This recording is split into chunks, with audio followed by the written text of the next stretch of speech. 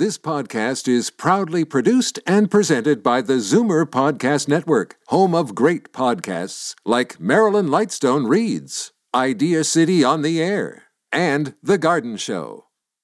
The most memorable interviews and listener calls from the week that was on Fight Back with Libby Znaimer.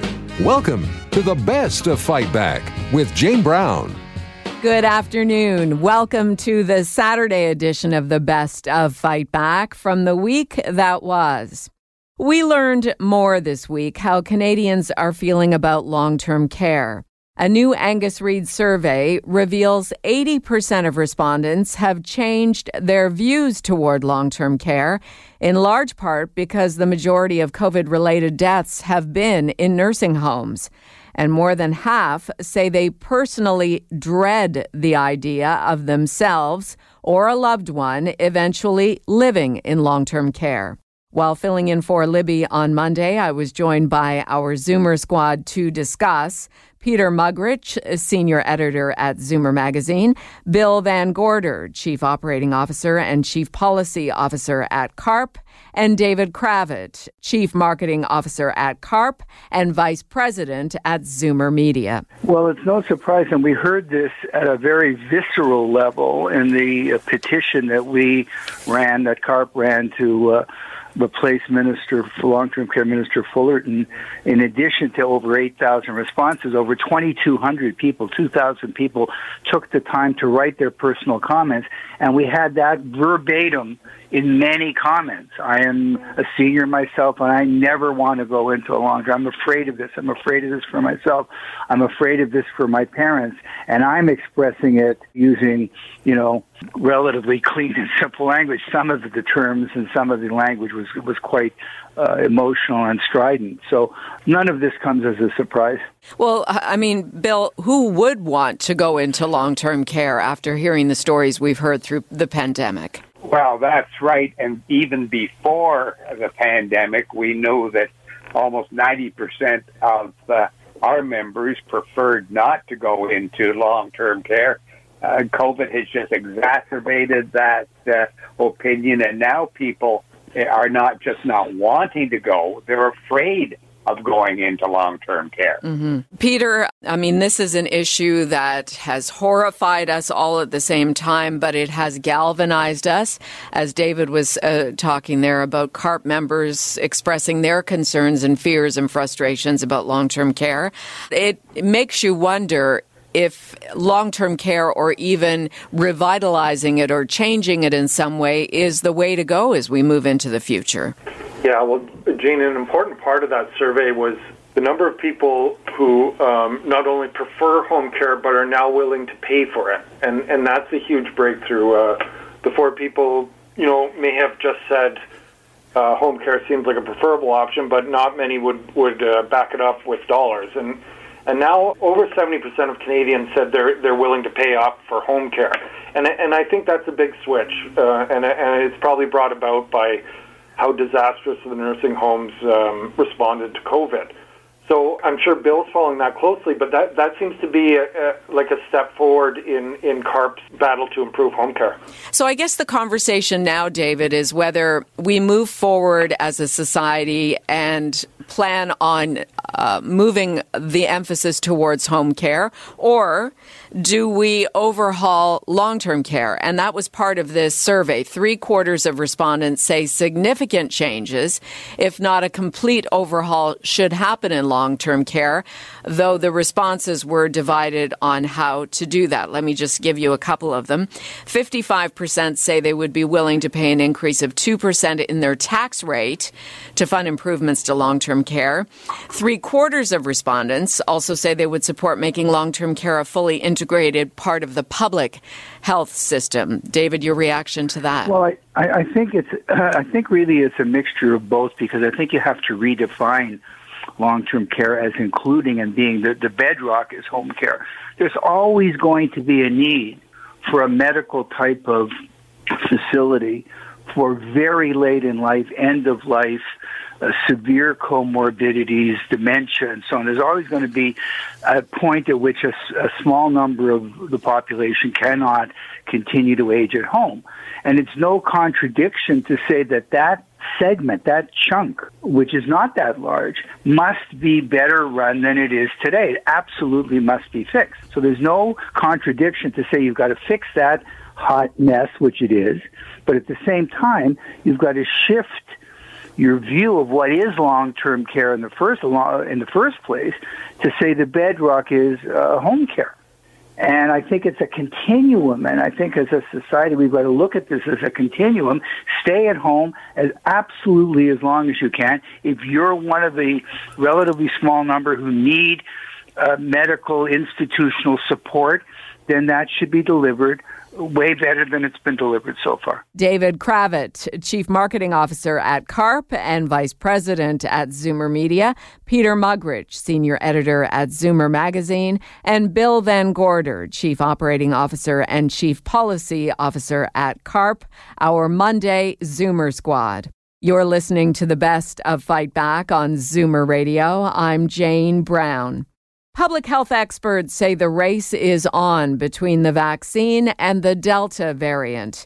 As cases rise in the U.S. and parts of Europe, Australia, along with the UK, not to mention Tokyo, where the Olympics are being held, we've yet to see this trend develop in Canada.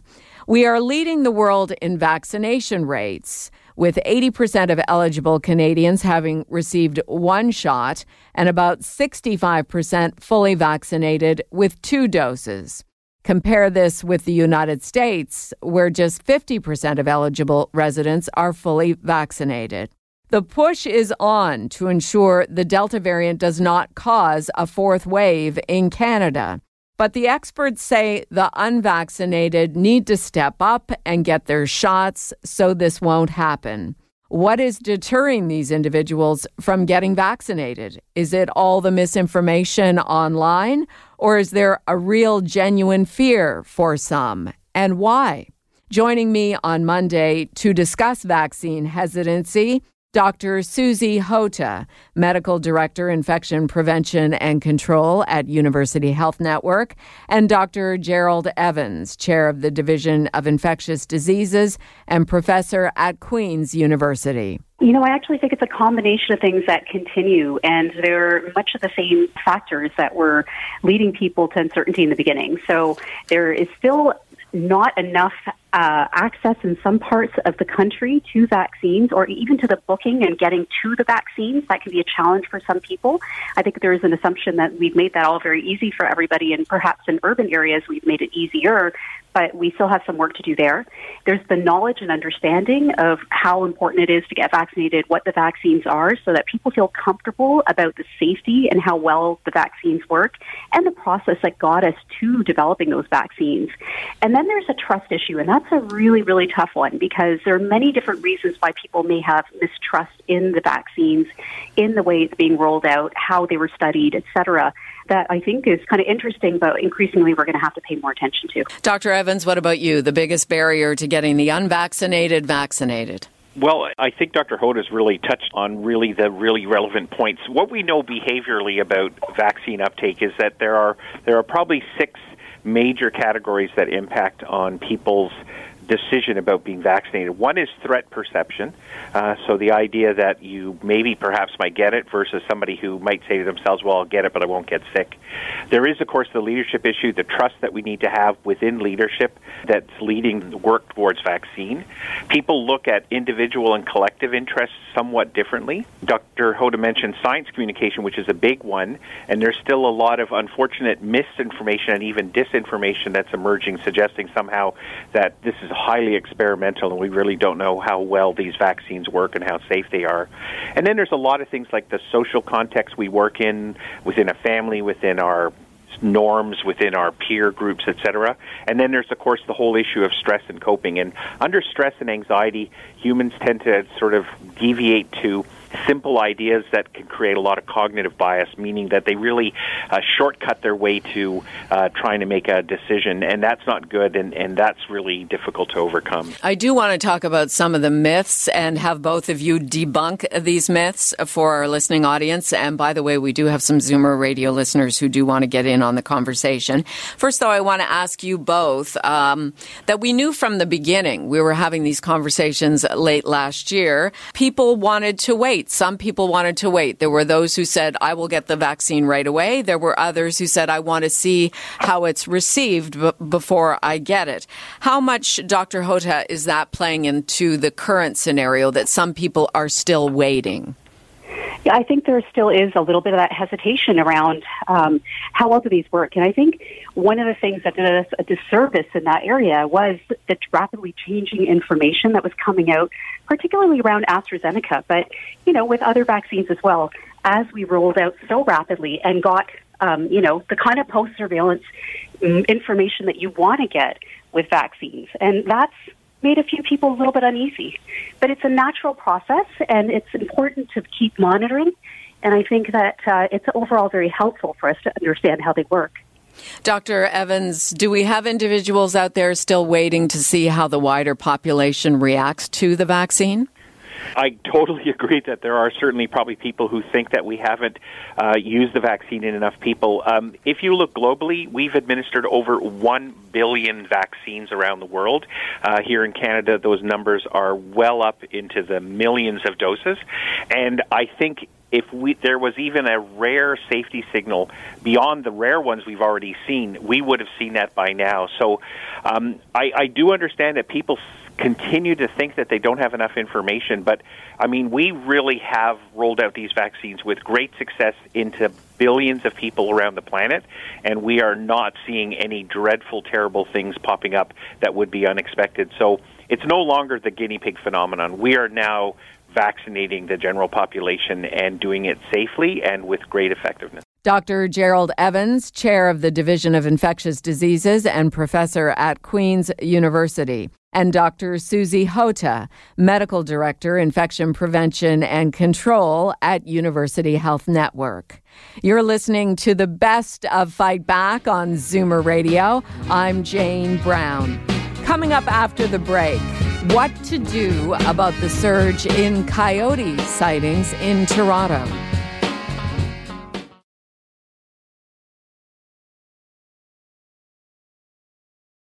You're listening to an exclusive podcast of Fight Back on Zoomer Radio. Heard weekdays from noon to 1. Good isn't good enough. Make way for the best of Fight Back with Jane Brown on Zoomer Radio. Welcome back.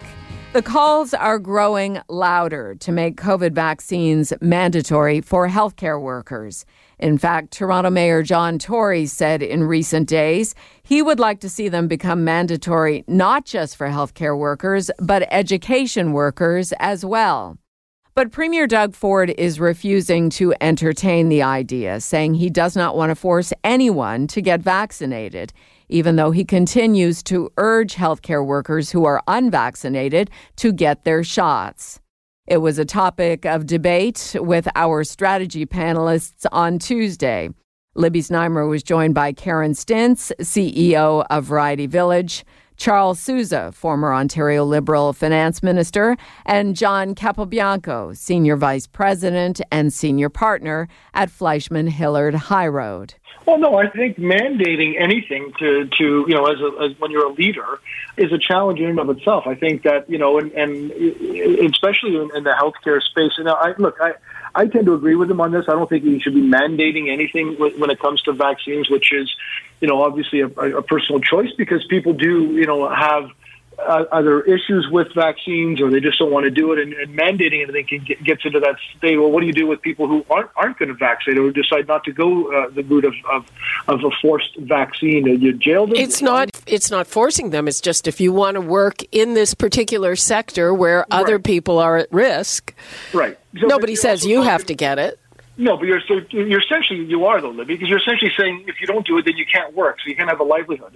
So look, I think at the end of the day, it really should be upon the unions or the associations to force their members to get something as opposed to the government having to be a heavy hand on mandating it. I think that most people would expect that the healthcare workers should and ought to, for their own reasons and for the safety of others, more than anybody else, want to get vaccinated. So the fact that there's people that are resisting it means that they'll likely resist it even if it's mandated. So I think the Premier is being cautious about this. I think he's been very clear in ensuring and in sending out, forced statements to say, please vaccinate. He's making it abundantly accessible for people to get vaccinated, especially healthcare workers, especially teachers who are going to be going to school in September to teach their kids, hopefully. So these are folks that are front line and should, on their own level of responsibility, be wanting to and be expected to be vaccinated, as opposed to having government say you are forced to be vaccinated.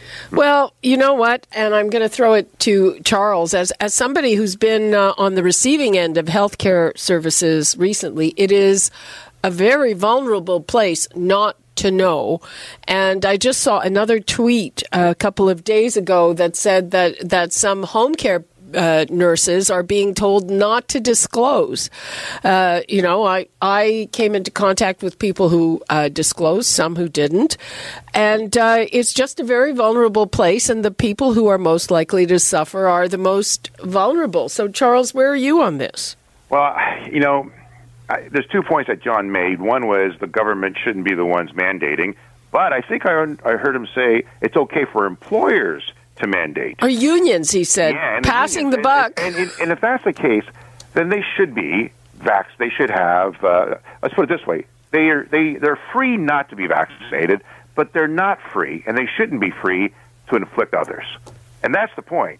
So in our workplaces and so forth, I think the employers should have the right to say, hey, you can't come to work if you're not vaccinated because you're going to put other people at risk. And I think the teachers and the frontline staff and those others that are employed by certain agencies of government should have the right to say, no, you have to be vaccinated in order to come to work. Just as we want people coming to our country, we don't want them coming to our country if they're not vaccinated. We should impose restrictions on those flying into Canada to make sure that they're vaccinated, just as other countries are going to ask the same of us. Again, Canadians are free not to be vaccinated, but you shouldn't be free to have infliction and to cause harm for others. Like, we're doing our part to provide herd immunity. We're doing our part to move the needle forward, literally, and so should they. And they'll benefit from it, and that's fine. But really, if my kids are at risk going into school because a teacher's not being vaccinated, that's not cool. Well, you know what? And Karen, I think there's an element of ageism here because teachers are required to be vaccinated. 9 vaccines. This is before COVID. And here are healthcare workers who are dealing with very vulnerable older populations. And we've seen deaths among older people who are vaccinated because the older you are, you have immunosenescence and you're not as well protected. Is Doug Ford going to have to backtrack on this? Yeah, I have a very different opinion than John and Charles because I do think that the Ford government has got to soften its stance around mandatory vaccines in certain circumstances. And I say that because I run a facility for kids with disabilities under 12 who cannot be vaccinated. So I said to the camp staff, if you want to be a camp counselor, you need to be vaccinated. Now, I didn't do that. I'm subject to human rights violations. There's no question about it. If one of my camp staff doesn't agree with that position, they have the opportunity to take me to the Human Rights Commission, and I would have to defend my position. Karen Stintz, CEO of Variety Village, Charles Sousa, former Ontario Liberal Finance Minister, and John Capobianco, Senior Vice President and Senior Partner, Fleischman Hillard High Road, Fight Back's Tuesday Strategy Panel. This is Zoomer Radio's Best of Fight Back. I'm Jane Brown. We're hearing about more coyote sightings in neighborhoods across Toronto, and in some cases, these coyotes have been attacking dogs and people. As of last week in Toronto, coyotes have attacked 10 dogs, more than total for the entire year previous. Of those 10 attacks, 5 of the dogs died. On Tuesday in Scarborough, a woman said a bold coyote nipped her pant leg off while she was gardening. And last week, we were all transfixed by a video of a coyote chasing a 10-year-old girl who was saved by her tiny dog.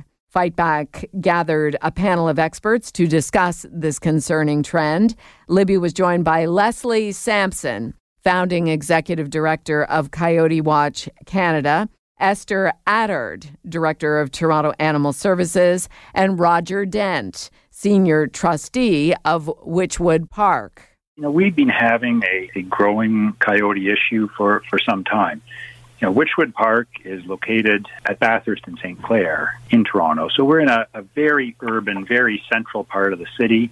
We have a ravine space, but it's not connected to any of the major ravine systems. So we're actually a small, isolated urban environment. We have had animals for many, many years. We had raccoons, we had foxes, we had, all the usual small urban animals. But our first coyotes showed up about 4 or 5 years ago. And initially, there was one coyote, and that coyote went on its way after perhaps being around for a month. But over the last few years, the numbers have increased, and this year we actually had a mating pair spend a month or two in the park. And so we had a small pack of, by some reports, as many as 5 or 6 coyotes living in our neighborhood. Esther Attard, this week we've seen video of a number of cases. We saw that dog being injured. Just yesterday, a woman was attacked in her garden.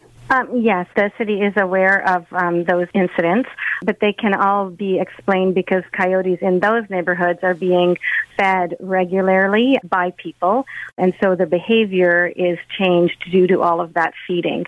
There have been photographers trying to take pictures of the pups that have been luring the coyotes with food regularly. Also in those neighborhoods, we found that there are a lot of issues with garbage overflowing, and those are all attractants for all wildlife, not just coyotes. And so that may explain why these things are happening in that neighborhood.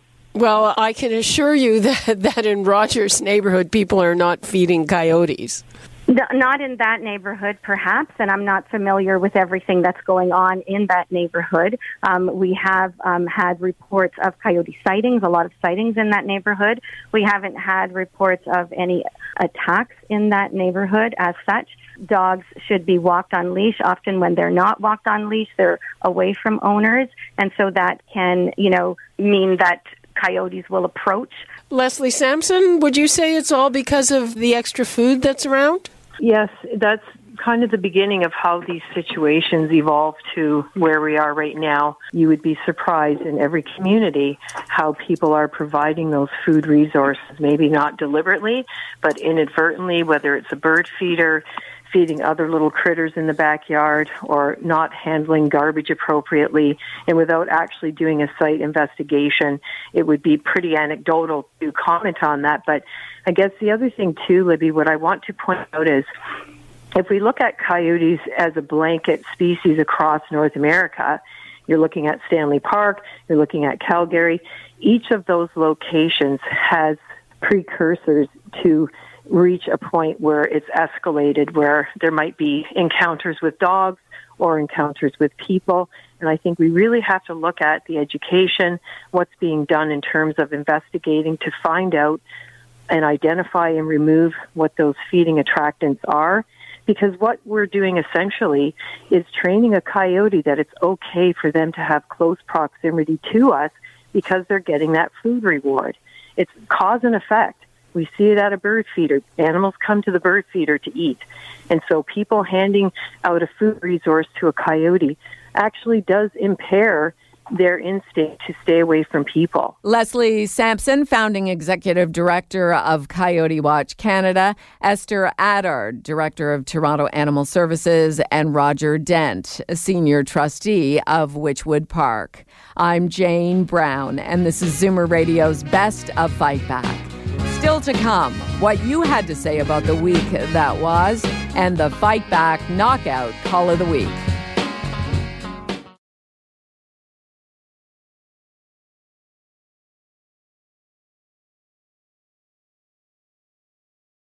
You're listening to an exclusive podcast of Fight Back on Zoomer Radio.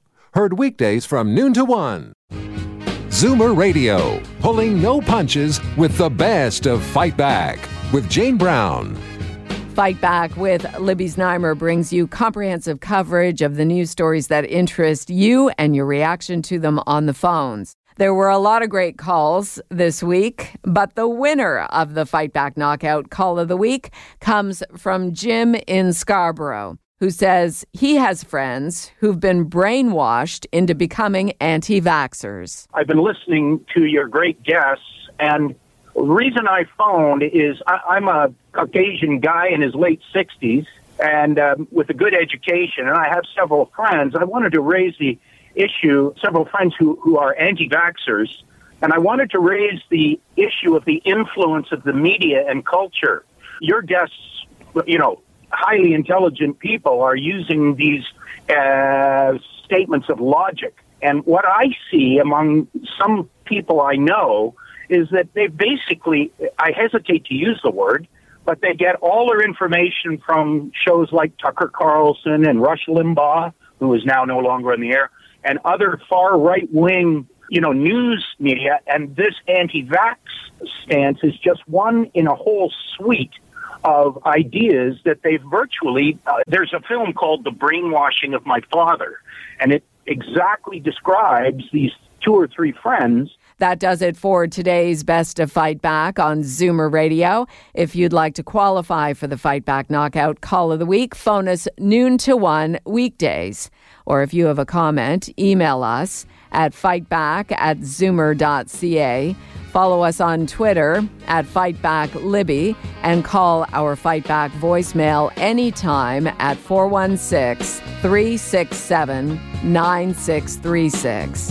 I'm Jane Brown. Join me again at the same time tomorrow when we'll round up the rest of the Best of Fight Back. The Best of Fight Back is produced by Jane Brown, Justin Eacock, and Zeev Hadi, with technical production by Kelly Robotham. Executive producer, Moses Znaimer.